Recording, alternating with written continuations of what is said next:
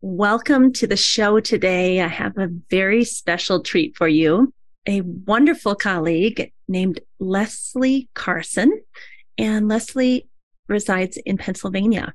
I think you'll enjoy the show today. There's something about Leslie that is so real, so authentic, and at the same time, she has this ability to find joy, to find hope, to find that deep, deep inner peace, even when things aren't perfect. I think so many times we look at life as a all or none type of thing, that if it's going badly, I can't have any joy, or if it's going really well, nothing bad can happen. And I think really life is a tapestry where all the time joy and suffering is simultaneously happening. And we are self-empowered to decide how we want to experience any given moment. And as you'll hear Leslie and I talk about, it's not a spiritual bypassing. It is what the teachings of yoga tell us. It's the promise of Patanjali's Yoga Sutra that through regulation of your nervous system, through these 8 limbs of yoga, the 8 limbs being how you treat people, how you take care of yourself, yoga postures, breathing exercises, drawing your senses inward, and then eventually getting into a meditative state. It's through that process that we gain the inner resources to feel better more of the time. It's not perfect, but feel better more of the time, and maybe even have access to that joy that as the daily habit of getting yourself an inch closer, a little inch closer to contentment, to hope, to joy, that slowly over time you shape your mind and you shape your nervous system to be in that state more often. And then you may fall back and have a time where you have a 6-week period that is crushing. We all have this, but again, you go back to your yoga practice, back to your daily tools, and try to inch your way back to joy. And I love that is Leslie's mission, is to help people figure out how to do that. It's not all or none. It's little teeny inches, little teeny efforts, 5 minutes here, 3 minutes there. Leslie has a wonderful series on Instagram that I love. She's doing 52 weeks. Let me see if I can find it for you. It's called on Instagram, Yoga for You with Leslie. Here's what it looks like for those of you watching the YouTube version of this. And she's doing a year of tools for a more joyful life. And each week, she just gives a tiny little tool. I was listening this morning, and she was just teaching a simple breath exercise with some movement. And I thought, that's manageable. People can do that instead of thinking you have to drive to a studio, pay a big fee, have the perfect yoga mat and the perfect yoga tights and all of that. No, you can do this sitting on your deck in your backyard. You can do this laying in your bed. You can do this sitting in your car waiting for your kids to come out of school. There's so much that we can do to just bring ourselves a little bit closer day by day by day. So I am very happy to share this interview with you and share Leslie with you. And at the very end, after we stopped the interview, Leslie and I talked about what is a secret of yoga that you want everyone to know? And she said, yoga can help you find your superpowers so that you can give that away to help the world. That's a big promise. Yoga can help you find your superpowers so that you can then give it away to the world. I love that. That's something we should all reflect on. And I think the way that happens is the closer we come towards having a balanced nervous system and having daily routines in our day and figuring out ways to kind of build up our internal resources, we'll make good decisions. Not that we can control everything in life, but we can steer the boat a little bit. And we will start to understand our true nature. This is the promise of Patanjali. You'll understand your true nature. You'll know what to say yes to. You'll know what to say no to.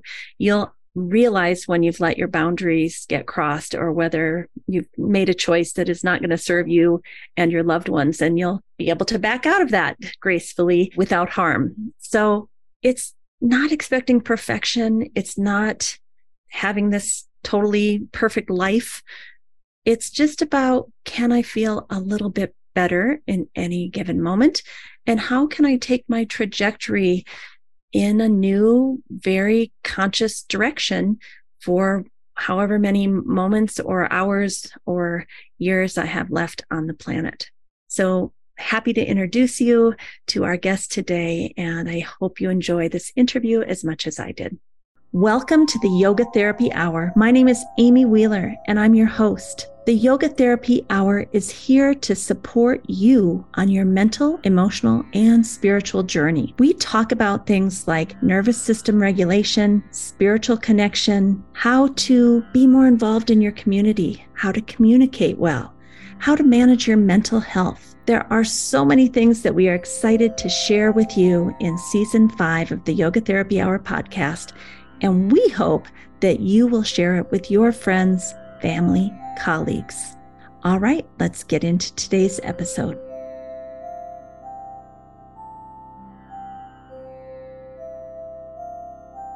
Welcome, Leslie. I'm so happy to be here with you today.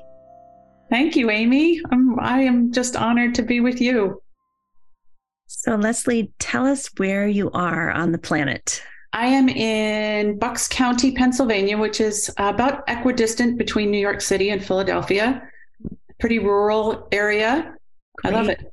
Yes, I was looking on your website and, looking at a map, and it looked like you were close to New Jersey somewhat, or I can see New Jersey right across the river. Yes. Okay, that's interesting. But it also looked very rural. So I was like, wow, this is a nice location. It's beautiful. Thank you. You're in a beauty place too, even though it's snowing out right now. I almost didn't make the interview. We had another snowstorm here in Southern California. We're ready for winter to end. So, Leslie, you and I have a mutual passion, which we're going to talk about today. That is mental health and yoga for joyful living. So let's just start off with, why is that topic important to you? What is it about that made you want to talk about this with me today? It's a major point of why I teach. I grew up with parents who were both depressed, and I experienced depression in myself. And yoga brought me out of that depression in a way that's sustainable, is so extraordinary that beyond the structural, musculoskeletal, physiological benefits of yoga, which, as we know, are all connected, the feeling of waking up in the morning and knowing that my yoga practice will bring me to a steady, grounded, peaceful place to deal with whatever mood I happen to wake up with, or whatever situation comes to me during the day, that I can handle it from this place of relative joy in just waking up and breathing and looking out the window and seeing a bird and seeing the grass, and not letting these external things mess with me. No matter what comes, I can connect with this unchanging part of myself, which is, as my teacher would say, pure joy, and move forward with whatever comes. And I want to share that with the world, because everybody has that capability to connect with that something beyond ego self, beyond external input, that there's this inner peaceful place that's available. So that's what I'm focusing on, because if you walk around smiling most of the time, feeling grounded, feeling connected to other human beings and to nature, it just makes life and every day nicer. I love that. I have the same thing. A lot of times I'll wake up in the early morning hours, either with dread that I have too much planned for the day, or I'll wake up and maybe have some anxiety about something, or just generalized anxiety. And if I do a yoga nidra at 4:00 in the morning, my entire physiology changes, my mood changes, my outlook, my perspective. And that is magic to me. I mean, so many people don't know that exists, that there are free tools. Sometimes you pay for them, but there's also a lot of free ones out there that can help you shift so dramatically in 30 minutes and set your entire day in a new trajectory. And I don't know why the whole world isn't doing that every single day. Ditto, exactly. It is magic and it can be free. You can learn a few things and then employ them, and you've got them in your back pocket or in your night table or in your wherever. Anytime you need them. That's the beauty of this. You don't need me or you after a certain amount of experience to use that forever, for your whole life. You know, I feel so strongly about this that I'm creating, I think I'll release it in June. So maybe by the time this podcast comes out, it will be released. But I'm doing a 12-day free Yoga Nidra challenge where you can get 12 days of Yoga Nidra sent to you. And because I want everyone to experience that. It is cool that something like that, you can make it once and then offer it as a gift. So that's what we're talking about. So can you take us all the way back to when you started yoga, though? Because I was reading that you are a young mom and you were having a really hard time. Can you take us all the way back there to how you were feeling and Sure. How you discovered this? Yes. So I was an old mom. I had my first kid when I was 34, so relatively young compared to now. But anybody who has 2 toddlers or more knows how draining that can be. And I'd been doing yoga through tapes with Eric Schiffman and Rodney Yee. So I was familiar, but I went to a class at a gym that had daycare for kids. And I put my little one in there. And she was a senior teacher from India. And she brought me to a place in a forward bend that the inner peace I had never felt before, something really transformative. And the truth is, the kid room was right next door to the yoga studio. And I could hear my kid yelling. And I was like, it doesn't matter. I'm breathing. I'm here. He'll be fine. It was just extraordinary. And it just grew from there. This is real. This is magic. This is magic.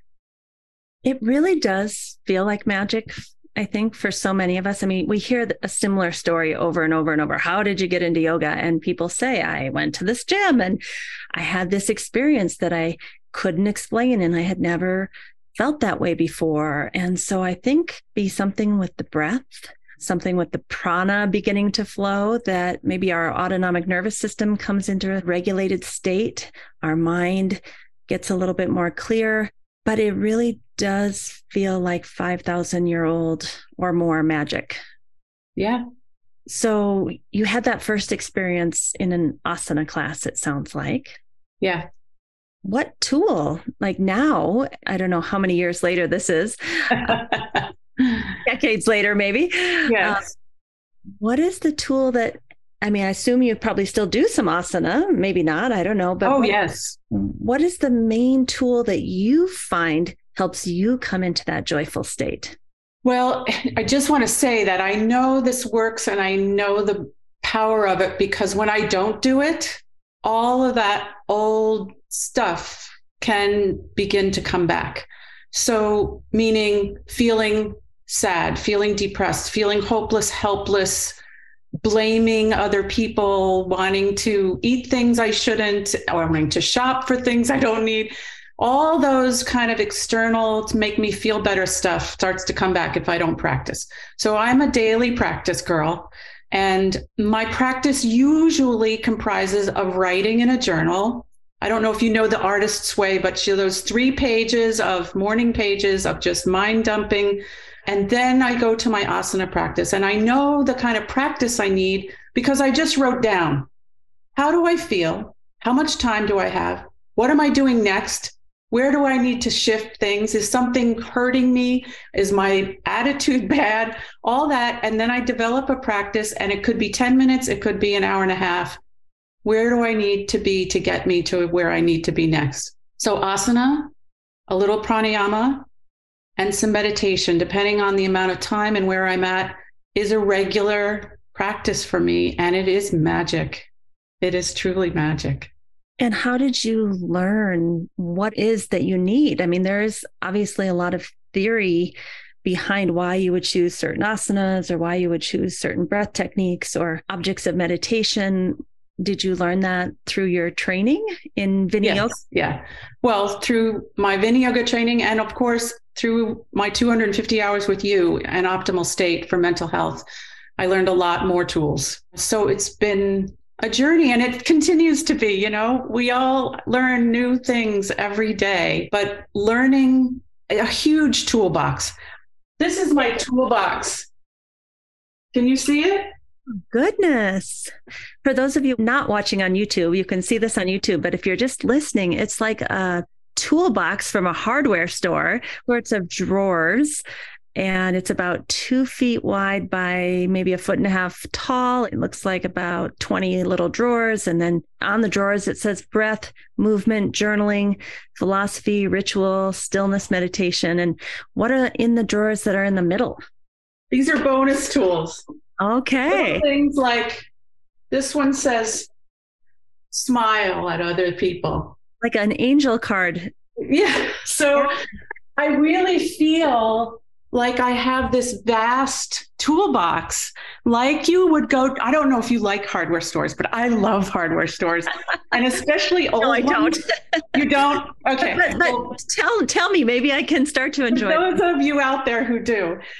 Some of the older hardware stores have these little wooden cabinets or metal ones. There's little teeny tools, little screws and fasteners and things in these little tiny drawers. And I feel like when I wake up, I have to say, all right, what have I got? And what do I need to build to go into the next phase of my day? And so I go into these tools and I say, well, I need a little of that. And I need a little of this. And I need a little of that. And I do the same thing with my clients. Where are they? And what tools do they need to bring themselves to the state that they desire? And they start to have their own toolbox. So in the beginning, they have maybe 3 or 4 tools. But over time, they build their own little toolbox so that when they wake up, they say, what do I need today? What am I feeling? What do I need to adjust? Where am I going next? Am I going to bed, or am I going to a meeting, or am I whatever I'm doing next? Where do I need to be? And what tools do I need to get me there? And so that's the way I do my own practice. And that's the way I try to help my clients develop their own practices so that they can develop a daily practice of their own at home using their own toolbox. And I think this is what differentiates yoga/yoga therapy from something maybe like Buddhist meditation. We have a check-in to see where we are and acknowledge how we're feeling, which is also what we might do in a mindfulness meditation. But then I think the difference with a daily yoga practice is exactly what you said. Where am I now? Where do I want to get to? And what tools are going to get me there? So there is that initial acceptance of right here, right now. But then there's also this movement that is going to happen, we hope. Anything you want to add to that? Just the acknowledgement that going from gross of the movement and the breath to then more subtle to just sitting breath practice, a pranayama practice, to then a silent meditation of some sort, I think is such a beautiful tool as opposed to going about my day, doing what I got to do, and then just sitting and meditating. That it's very hard to do that. And that this sequence, and you can add chanting and mudra and so many other tools to get you to that place. By the time you're seated and wanting to meditate silently, your mind is really in a much stiller place than when you came out of your life and started your practice. I think the name of your business, Yoga for You in the kind of red letters, it's you're taking someone where they are and helping them understand these are the types of things that might help you on your journey when you're feeling this way. When you're feeling anxious, you're going to need different tools than when you're feeling depressed. Yes. So when people come and ask you, What are some reasonable outcomes I can expect? I mean, I don't think they're going to say it in those words, but they're essentially saying, why would I invest in figuring out the tools that are going to work for my system, my mind, my heart, my body, my life situation, my challenges? What can they expect from meeting with someone like you and a lot of us out here? I keep coming back to that word empowerment. To have something that you can do, even if people are watching you in a grocery store, or if you're anxious in your car, like you don't have to have special clothes. You don't have to be bendy or flexible. As long as you are conscious and can breathe and have a desire to feel better, yoga is there for you. And you are empowered to adjust how you feel, how you respond to circumstances using these tools of breath and movement and meditation and philosophy. And you don't have to rely on an external fixer, even if it's a pill or someone manipulating your body or a one-on-one counseling session. Those are all great for certain things. This is just an additional tool that you have available to you all the time for free in your back pocket to bring yourself to a better state of body and mind. It's really remarkable. It's the bomb as far as I'm concerned. Well, I want to read, in addition to all of that, which I agree with and is lovely, I want to read what you wrote to me. The things that people could expect are to be more connected to themselves and their inner feelings, to learn to use the tools of yoga to notice imbalance before it gets too severe, then to connect the imbalance with some dysfunctional thought patterns or behavior patterns you could learn to avoid and replace those things. Finally, with practice, to discover the yoga tools that bring you back to your balance and to your joy. That's a huge promise, and it's 100% available to all of us. Yes. Revolutionary. Yeah. The magic. It's the bomb. So we were talking beforehand because I think this message that yoga promises us, frankly, I mean, you look at Patanjali's Yoga Sutra, and it flat out says, now we begin yoga. Here's the definition of yoga. It's to bring you home to your true nature. Here's the good things that will happen if you do it. And here's the things that will happen in your mind if you don't do it. Those are the first 5 sutras. Mm-hmm.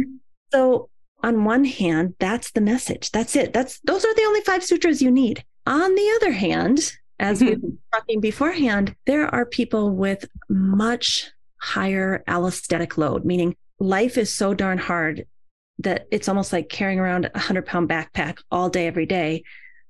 And to have the inner resources to even, number one, learn all these tools and technologies. Number 2, to remember that you have them when you're so overwhelmed and stressed and maybe haven't eaten or don't have shelter or have had structural and systemic difficulties for years and years and years. Sometimes, I mean, I know for me, as privileged as I am, there's a lot of times I just don't even have the inner resources to remember to do all of this. So I think we need to acknowledge that even though this is the promise of yoga, it doesn't mean it's easy. That is true. It is not easy. It takes consistent practice. It takes the ability to have access to it. I mean, that bottom of the pyramid of basic needs of shelter, clothing, food, some sort of comfort is necessary for all of us.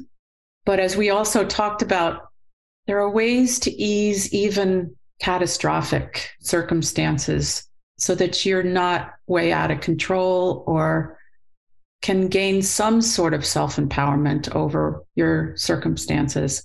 It's a degree of a little better, maybe. I loved when you said that, a little better. I mean, in some ways you could even flip that and say, if you or I or someone is really struggling and doesn't have the privilege that we do, maybe even more reason to share the tools and help people to use them, because as we've been saying, they, for many people, can be free. There's a lot out there on YouTube. There's a lot out there in gifts. And I know you go on Instagram every single week for a year and share one tool per week out of the goodness of your heart. So I think maybe to say we can't do this because we don't have privilege, I think it should be the other way, that maybe that's all the more reason, because it is this inner resources that any of us can tap into. Yes. And there's so many wonderful charitable organizations that are out there reaching out to underprivileged other populations that don't have yoga in their face all the time. And they're doing it in a way that they can hear it from someone that they trust, which is a beautiful thing. So many great people doing good things in that area. I'm just trying to get my neighbors to believe it. That's one thing I wanted to ask you, and this wasn't on the question. So, this is kind of ad lib, but I even have students in our program. So they've committed to learning to become a yoga therapist. And we tell them in this program, you have to have a daily practice. We'd like you to have a mentor that helps you figure out which tools are best for you. And 3, 4, 5, 6 months in, we have students still saying, I can't find the time for a daily practice. I don't have a regular schedule. I don't have my own space. I just can't seem to get it together. What can we tell those people? Because I think that's true for a lot of people, and there must be a way. Yes. 10 minutes. I say 10 minutes a day, regular, consistent something, even if it's one posture and a little breathing and a little some kind of meditation, or one of those, or something, even just journaling every day about how you feel and then just sitting down with it for a minute. 10 minutes a day of something. That's the ritual part that I think is so powerful. And find a corner, close the door, sit in the bathtub. I mean, bathtub yoga. Find a place to connect with your heart for a short period of time and do it almost every day. And I guarantee that you'll feel a difference in how you approach your day, how you feel towards your fellow humans, how you see the world. Yeah.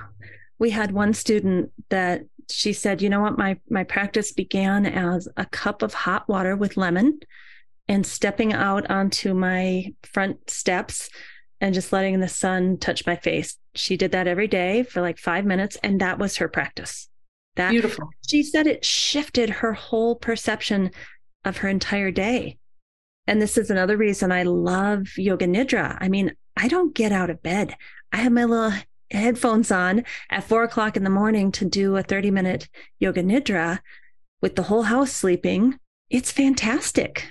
So there is a way. I don't want to accept that we have to have a special outfit and a designated place and it has to be quiet and same time every day. It doesn't. That's nice if you can figure that out, but it can be something that seems very small that just shifts your mind slightly. Yes. Tiny shifts, a physics thing, we just a little vector, a little bit, but over time, those tiny little shifts really make a huge transformation. And I always say that the times where I'm running like a wild woman and think I don't have time for practice, those are the times I need it more than ever, because I start to spin, my nervous system gets dysregulated. I create big messes for myself when my nervous system is dysregulated through email, through conversation, through not listening well, through sending off half-finished projects. Like, okay, I didn't want to give myself that ritual of 10 minutes, and now look what I've done. Preventative maintenance, absolutely. And you go into even kind of like what I call lifestyle medicine or preventative healing, going outside, eating more whole foods. What are some of the other things that you would consider part of this kind of tools and technologies that maybe aren't so traditional, like put yourself in warrior pose? Well, that little extra, just smiling in your day when you see people, it's amazing.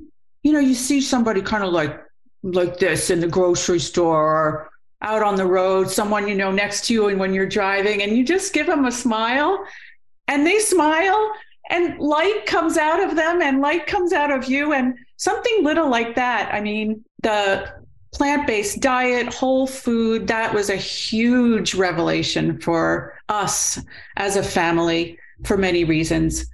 Getting outside is, I think, irreplaceable.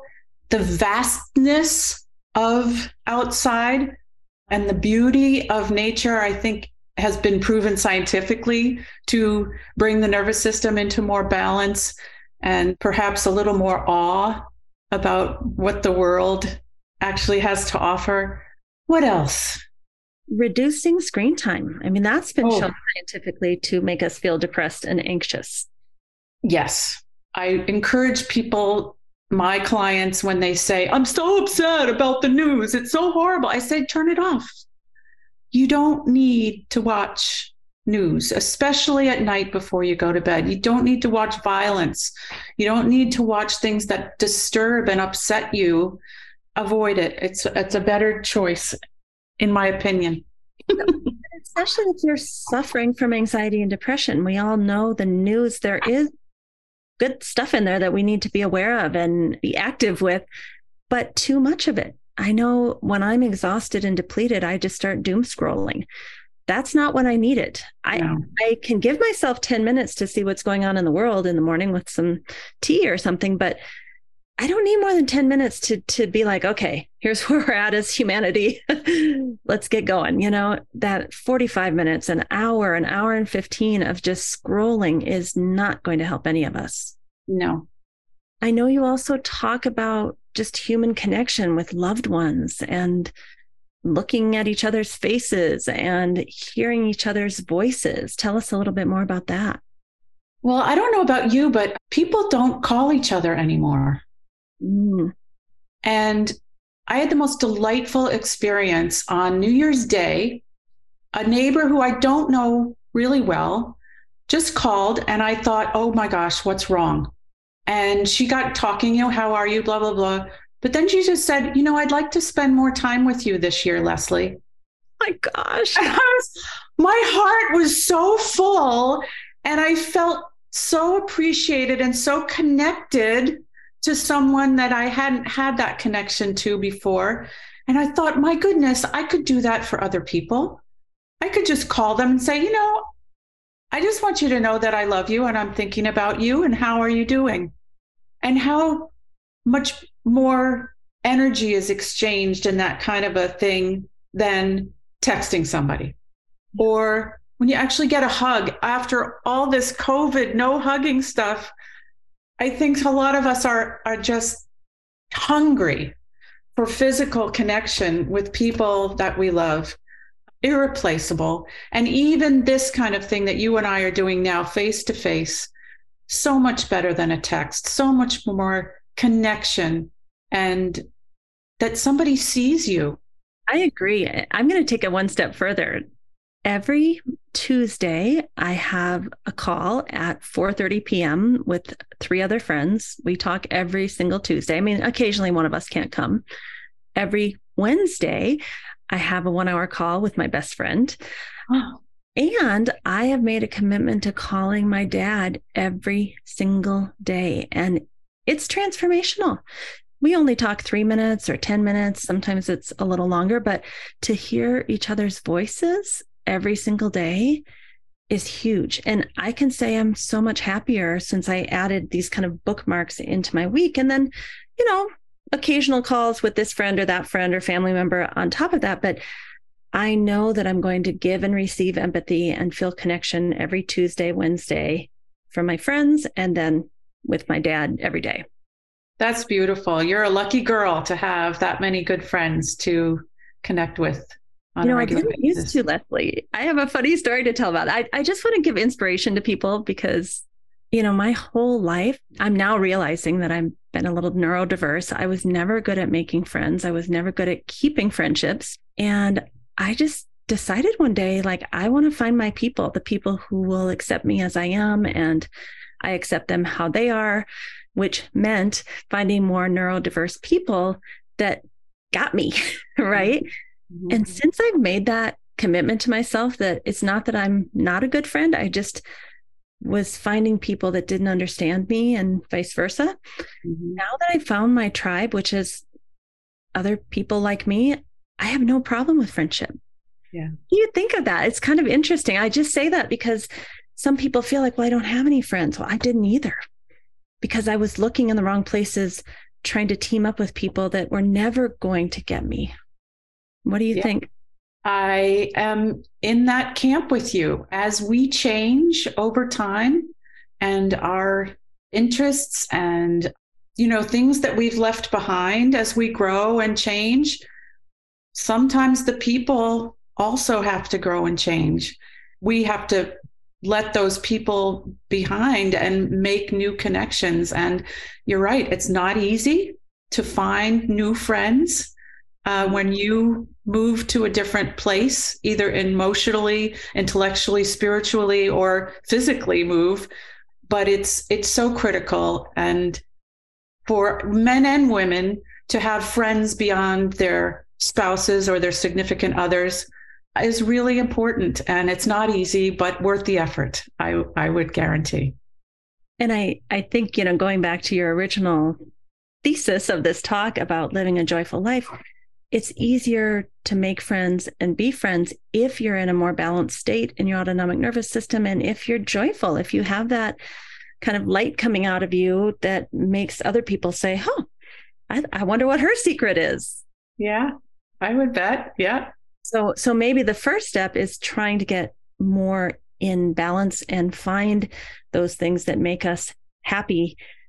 And from there, it will be easier to find friends that are also doing that work and willing to meet us where we are. Yes. And that also means, as you've alluded to, deciding to keep distance or deciding not to choose certain people. I used to let everybody choose me. Yeah. I never went and chose anybody. If somebody latched onto me, I'd be like, okay, sounds good. I'm very particular now. I have neighbors. I have, people that really want to spend time, but I can just tell from the beginning, it's going to be a facade. We're going to have to be fake. We're not going to be able to get real. And I don't have the energy for that in my face. Yes. Not to be rude, but I just don't. And it's hard for those of us who are very empathetic and are open to listening to people and want to help, want to be there as comfort and somebody to talk to. It's very hard sometimes to say, I don't have time, or I have to put boundaries up. Yeah, that's a whole nother discussion. Yeah, that should be another time. So one of the things about season 5, Leslie, that I want to get out there is for the normal people, not all the yoga people, which is great too. We love you. We're still here together. But I want the yoga people to be able to hand a copy of the podcast to a friend who's struggling with depression that never understood that yoga might be the answer. So one of the things I'd like to understand is, I know you say on your website, and you have so many beautiful free videos on your website talking about all of this, but you say, maybe we can discuss how imperfect I still am and how I struggle daily and how I have, all these things that are still hard in my life. And I also have this lightness, this joyfulness simultaneously. So do you want to talk about that a little bit? Yes, I'd love to. I mean, I could talk about yoga until the cows come home, first of all, but most people don't want to listen because they say, oh, I can't do yoga because I'm not flexible enough, or I can't do yoga because I don't have the clothes, or I can't do yoga because I'm X, fill it in the blank. And what I want to make sure people understand is you don't need any of that. I am 63 years old. I'm overweight. I still like my glass of wine sometimes more than I should. I still eat ice cream more than I should. I still go shopping sometimes, but I know that at any point in time, despite all of my little dysfunctions and imperfections, that I can be compassionate with myself about that I'm human, and if I'm aware and able to curb those samskaras, this is not a word we want to use with the general public, but those behaviors that look to external sources to make me feel better, that still comes, but I know in my heart that I can always come back to my heart, to my joyful, central inner wisdom, and find that joy in much more satisfying way than any of that external stuff. And I can be more empathetic with other people too, and kinder. That's why I'm giving away these tools. I want anybody that can see Facebook to see how easy it is, that it's simple, that you can do it and you can get benefit from it. And there's nothing that I want more in my life than to accomplish that and to help people understand that they can learn these ancient tools of yoga to live more joyfully. You're not going to be jumping around super duper happy all the time, but it's a little more joy, a little magic every day. I had this realization. I too am not perfect, not surprisingly. And usually when I get into one of my workaholic cycles, I get depleted and notice, oh, more caffeine. Oh, more sugar. Oh, more TJ Maxx. Oh, like it just, I can see myself starting to use the external things to try to nourish myself because I've become so depleted. Mm-hmm. So that might be another benefit is seeing the patterns in action. Like after we just had a 9-day module for our yoga therapy school. And usually after a 9-day module, I'm rewarding myself at TJ Maxx. Like, oh, I should go get new towels, a new rug, or, new bed spreads or whatever. Just as like, you worked hard, honey, you can go do something nice for yourself.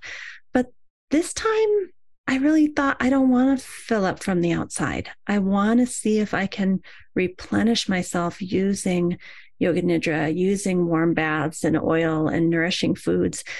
You don't feel like it at that point. You're just like, just get me to TJ Maxx. I'll feel better.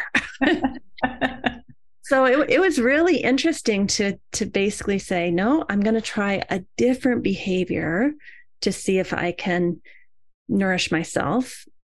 Now, that doesn't mean I can never go to TJ Maxx again. It just means I wanted to see if I could do it from the inside instead of the outside. Yeah. And the more you do that and you see a good result, the more that good result gets connected to that behavior. And you say, I want to feel better, so I'll do a little yoga nidra. I'll take a bath instead of grab that cookie or glass of wine. And those connections start to become stronger and stronger.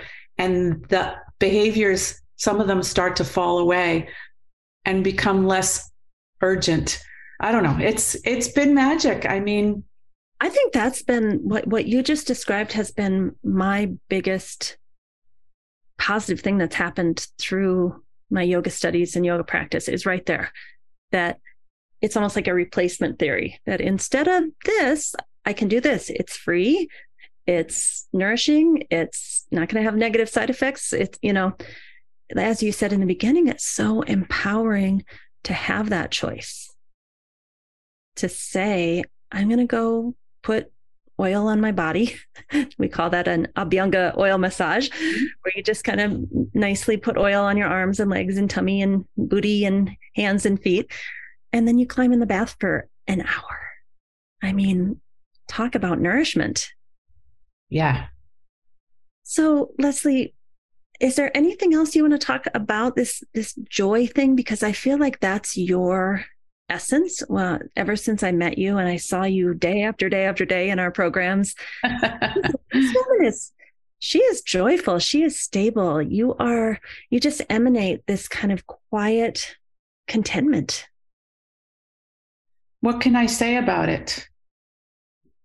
I mean, the transformation of the woman that I was before I learned about this was someone who was treated for depression, who had eating disorders and an alcohol problem and had back pain and joint pain. And I went shopping to feel better, and I felt unworthy and empty and had these feelings of abandonment and helplessness and hopelessness.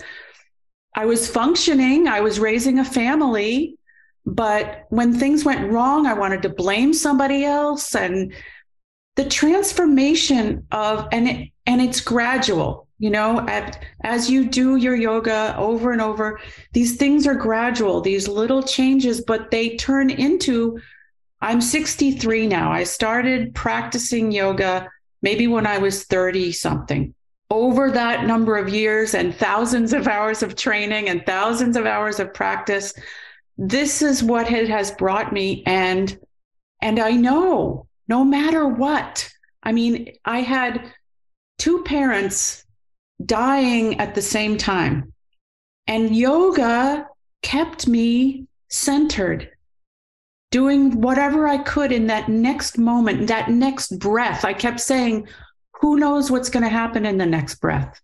Mm-hmm. And just take it that one breath. My family was like, how can you be so calm? It's like, what? I have choice. I choose to be calm. And yoga brings me that. So, and that's why it's so amazing. And it's from my own personal experience of the huge transformation that yoga can bring to anyone who can breathe and is conscious. The thing that stood out to me in all of that, first of all, you must be my twin, all the areas of suffering. But the other thing that you said that I think is really interesting is you have a choice. And I just want to say, from my perspective, and you can comment too, it's not like willpower, like, oh, I have to do this or be this or act calm. It's not that. It's that through your daily preventative practice, you have gotten your nervous system and your mind in a state that it can actually handle more stress, that it can have this self-empowerment of choice, right? The choice isn't a cognitive one. It's more that you have been able through your daily practice to set yourself up to maybe be non-reactive or to, because that's a physiological thing as much as it is a cognitive thing. Yes, I've always felt that there was a better way than willpower to change habits. And I can tell you from my own experience that there was a time when I had to have a Diet Coke, or I had to have a cigarette, or I had to have a drink, or I had to have some ice cream and sugar. And as I progressed through my yoga and each one of those things fell away, I don't want. If somebody handed me one of those, not the sugar and the wine, but the cigarette or the Diet Coke, I don't want it anymore. There's no willpower involved in that. And some of the other things, as you were talking about in your podcast the other day, it's a conscious choice to say, I am going to go shopping because I love to look at shiny things, and I'm going to do it because it's going to be a nice thing to do. Or I'm going to have that glass of wine at this beautiful dinner, and I'm going to enjoy it. And it's not a compulsive choice. It's a choice. And then I'm going to notice how it makes me feel afterwards. So that it's not willpower. Right. You start to not want the things that don't make you feel joyful. Beautifully said. And you start to notice, I in the beginning of the pandemic, I started drinking some wine at night, which was unlike me. But at some point, I guess my body got used to it because it didn't feel like it was really affecting me. But then when I got cancer, I was like, no more alcohol. And now if I even try to drink a half a glass of wine, I feel sick. I feel like it's poison. So, our systems must adjust to these things. And once your system isn't used to having that behavior, whatever it is, your system is more balanced, and it's like, no, that doesn't feel good. And nobody ever told me that. I just thought it was always going to be a struggle that I can't have what I want, sugar or whatever it is for the day. But I love this message of there will come a time where you won't even want that. Right. And that's an awareness thing. Mm-hmm. And that's yoga is so involved in being aware of how you feel. Yeah. I remember going on certain diets and being like, this isn't fair. How come so-and-so can eat that and be so thin and I can't? And I came to understand, like, we all have those things that somebody else can do and get away with and we can't. And that's just life. That's not unfair. That's just reality. Well, Leslie, any last joyful wrap up that you want to share with us? Oh, gosh. Not to put you on the spot. No. Just to know that all of us are empowered, that change is inevitable, but we have the ability, we have the power to affect the direction of change in our lives. So things, wherever you are now, things are going to change. And you have the power to affect the direction of the change in your life to something you want. And you can start to empower yourself with new practices. I have this imagination that my heart directs my brain rather than the other way around. And that anything I've ever done with my heart being the director has been the right choice. And we have the ability to connect more with that inner wisdom and make choices from that place to affect the direction that our life is changing. And that is the power and the magic of yoga. And we all have it inside of ourselves there. Thank you for sharing that message of hope with us today. And I hope that everyone listening really takes that in. It's a profound teaching that we all have this within. And it may be hard to find. It may be hard to access. We may have high allostatic load. We may have real difficulties in our life. This is not a spiritual bypass. Those things are real. And you still have it in there. So thank you, Leslie, for being with us today. I just want to show your website because you are a marketing genius, woman. I don't know if you realize that about yourself. It seems to me that you're marketing both on Instagram, and here's the website, www.yogaleslie.com, YOGALESLIE.com. I feel like your marketing is just from your heart, meaning you've just gone in and wrote about what makes you happy and how you came to be who you are and how you can help other people. And maybe that's the best marketing out there. And I also love about you that you have so many free things, both on Instagram as well as on your website. There's just so many videos on your website with all these different tools. And, you could spend a whole day just watching videos on your website. I don't want to leave anything inside when I die, Amy. I want it all to be out there. Thank you so much for being with us today. Oh, well, thank you for everything you do, Amy. Thank you. Well, I think it's safe to say that Leslie has been able to find her superpower, to hone in on it, and is sharing it with the world. Nothing makes me more joyful inside than to see someone who's been able to manage that. Like, I think that's why we're here. That's what self-actualization means, is that we're just taking these tiny little steps towards knowing who we are and getting comfortable with who we are. And, Leslie was just wrapping up with this idea. I always have these infographics. So if you're watching on YouTube, you can see this idea that I call the trajectory of life. where on this one line over here, it says current trajectory of your life. And then tiny, tiny, tiny little changes take us in a new direction. And at the base of this infographic, it doesn't take much change to point the arrow in a new direction. And if you follow that arrow out that has been just shifted a tiny bit at the base, you'll see that you'll have a very different life 5, 10, 15, 20 years from now due to those tiny little changes. And for me, this is a message of hope, because it doesn't mean I have to revamp my whole life. I don't have to start over. I don't have to do things that are overwhelming that I can't handle with my current allostatic load.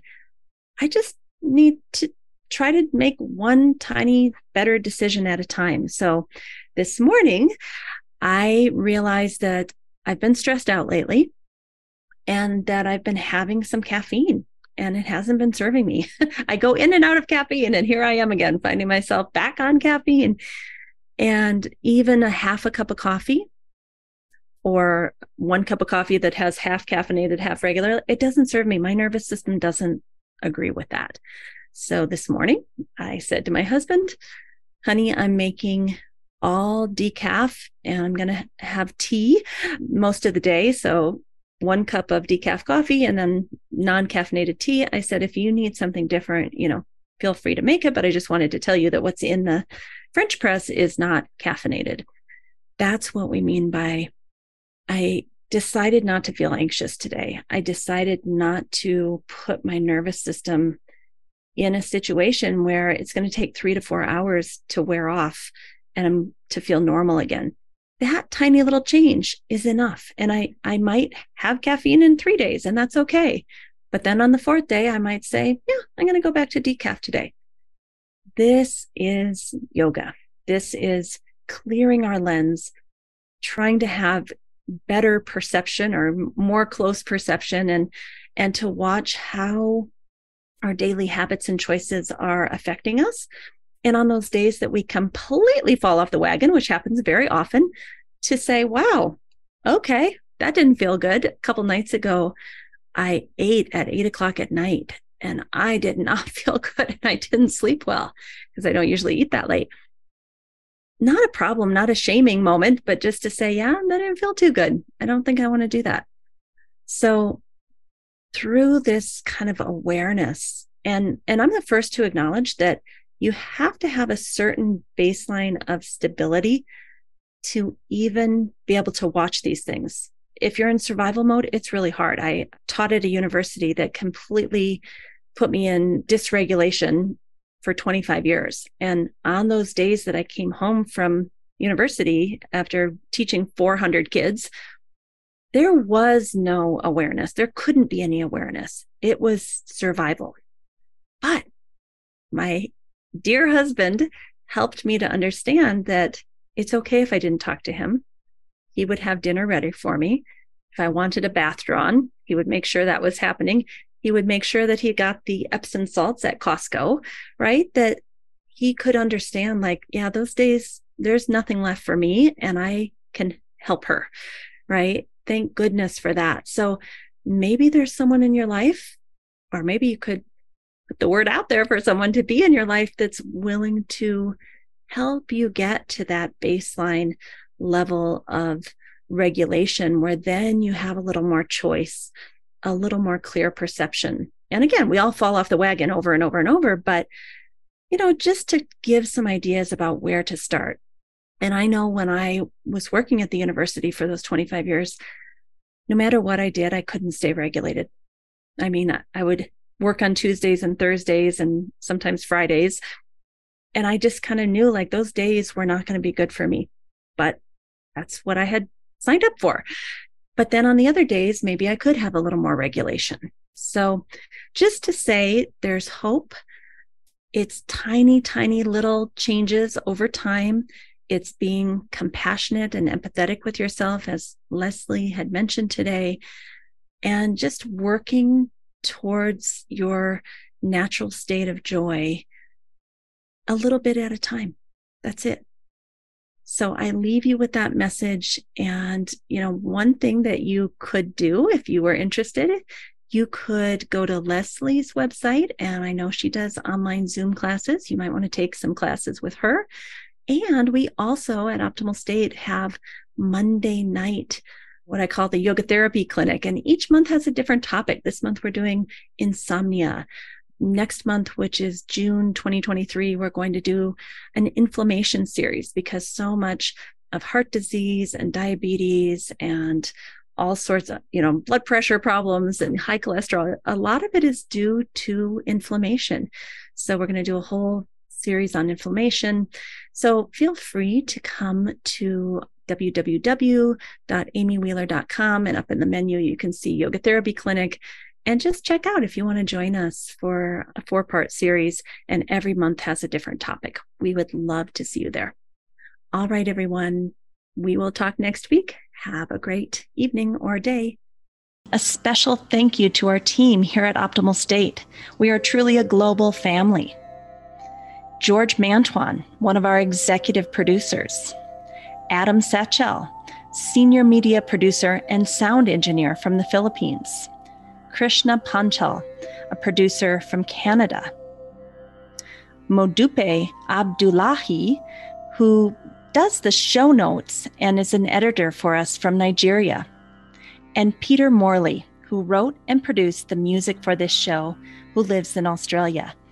Find more about Peter's work at www.zenmusic.biz. Thank you for listening. We'll see you next time.